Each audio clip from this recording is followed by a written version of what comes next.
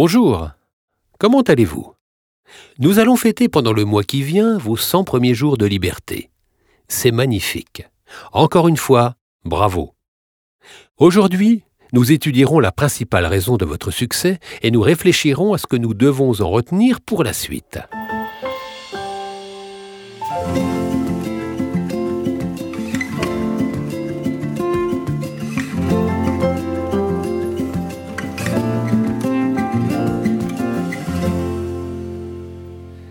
Depuis la dernière séance, j'espère que vous avez pu réfléchir à ce que nous nous sommes dit, que vous avez pu vous distancer de vos pensées et de vos émotions afin de ne pas vous laisser submerger.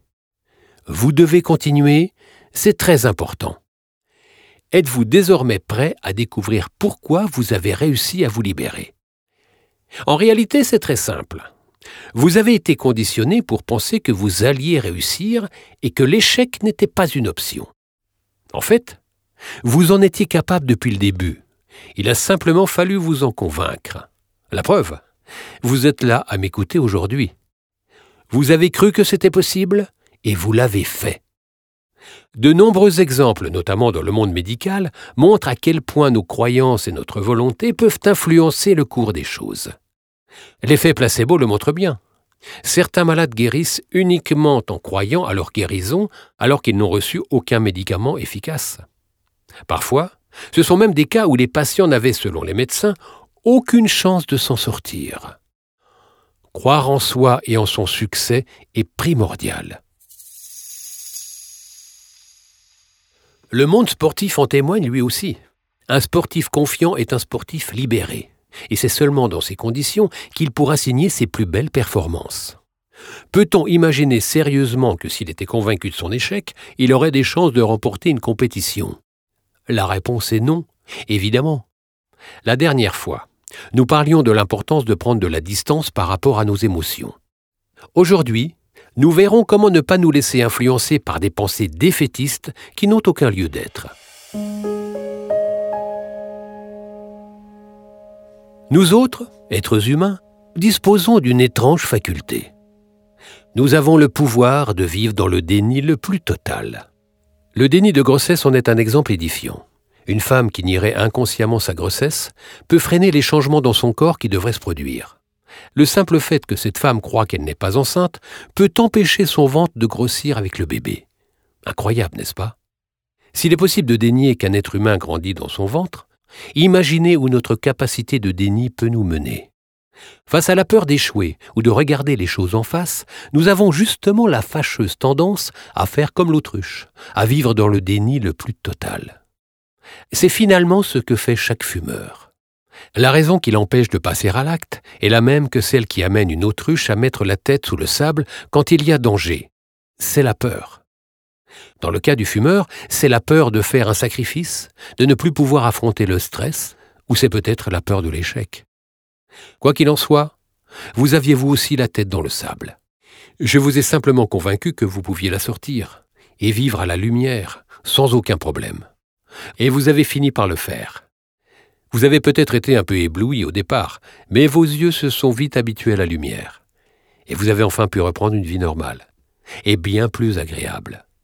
Et c'est aussi simple que cela. Vous avez voulu croire que vous pouviez sortir votre tête du sable, et vous l'avez fait. Pour vous convaincre que vous en étiez capable, j'ai utilisé différentes techniques que je vais vous dévoiler.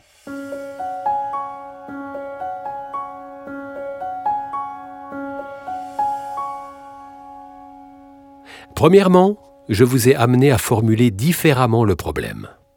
Pour avoir confiance dans ce que vous entreprenez, la manière dont vous formulez vos pensées est primordiale. Les mots que nous choisissons pour appréhender une situation conditionnent nos comportements. Différentes études le prouvent. C'est pour cette raison que j'ai autant insisté pour que vous vous revendiquiez non-fumeur, à partir du moment où vous avez éteint votre dernière cigarette. De cette manière, tout retour en arrière était proscrit. Si vous vous étiez défini comme quelqu'un qui espère peut-être réussir à arrêter de fumer, cela aurait été bien différent. La manière dont nous formulons nos pensées compte, réellement. Quelqu'un qui ne pense qu'avec des tournures de phrases passives, cherchant toujours des raisons extérieures à lui-même pour justifier sa situation, la subissant, ne pourra jamais se prendre en main. C'est ce qui arrive aux fumeurs. Mais il y a 3 mois, vous avez décidé de vous prendre en main, de ne plus subir et de sauter dans le grand bain. N'est-ce pas tellement plus agréable depuis ?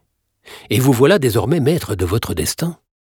Croire en ses chances de succès, voilà la clé. Mais ce n'est évidemment pas tout le temps suffisant. Malheureusement, croire très fort à quelque chose ne suffit pas à ce que cette chose se réalise.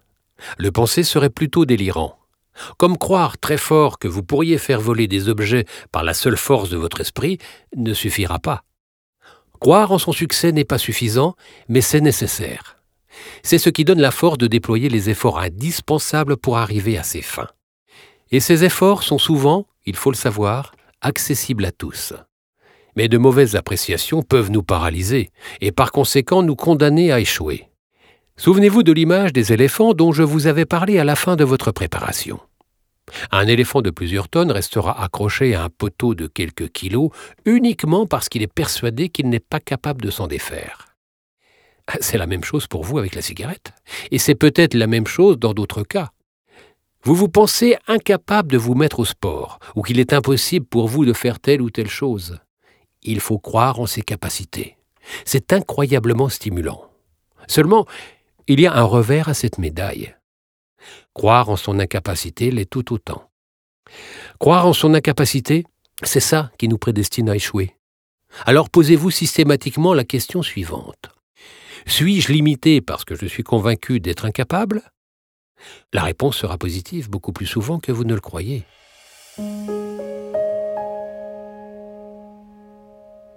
C'est un réflexe à adopter sur le long terme.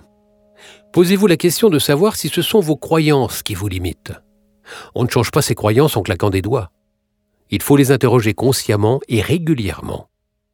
C'est parfois un événement brutal qui va modifier vos croyances. Mais la plupart du temps, il s'agit simplement de répétition. À chaque fois que nous apprenons quelque chose ou que nous changeons d'habitude, la répétition, à force, rend ce changement naturel. Je ne suis pas un adepte des discours qui poussent à chercher en permanence la performance, à être le meilleur à chaque instant. Je ne crois pas qu'il soit sain de penser ainsi. Et cette quête de performance, ce n'est pas ce que je vous invite à faire quand je vous demande de questionner vos croyances qui vous inhibent. Je vous invite plutôt à vous autoriser à croire que vous pouvez déclencher des changements qui vous feront du bien. En vous libérant de votre addiction au tabac, vous avez remarqué que nous ne pouvons pas toujours anticiper les bienfaits de certains changements. Pourtant, ces bienfaits sont tout à fait réels. Ils sont bien plus réels que les craintes qui vous paralysaient. Si vous aviez continué à écouter ces craintes, vous n'auriez pas gagné la sérénité, l'énergie et la santé que vous avez aujourd'hui retrouvées. Gardez donc bien en tête que vous êtes maintenant capable de rester serein ou sereine si une envie de cigarette pointe le bout de son nez, et ce, quelle que soit la situation. Vous pouvez faire de nouvelles rencontres en étant à l'aise. Vous pouvez traverser une période difficile. Vous pouvez aussi faire la fête avec des amis pendant 2 semaines de vacances. Ce sera beaucoup plus simple que ce que vous avez vécu au moment de vous sevrer, il y a 3 mois. Vous n'aurez même pas d'effort à déployer. Restez intransigeant, car vous en êtes capable. Avant de conclure, résumons ce que nous avons abordé dans ces premiers épisodes d'accompagnement long terme. Premièrement, un arrêt du tabac est une chance de pouvoir profiter à nouveau de notre liberté, de nos sens, de notre bonne santé, etc. Car nous avons toujours tendance à oublier la valeur de ces choses simples, naturelles, mais inestimables. Deuxièmement, vous l'avez compris, il faut prendre du recul par rapport à vos émotions. Parce que c'est grâce à ce recul que l'on évite d'être submergé. Enfin, nous savons l'importance de la croyance en votre succès. Cette dernière a été déterminante. Aujourd'hui, vous n'avez plus aucune raison de douter de votre démarche. Vous êtes bien non-fumeur et vous serez capable de le rester.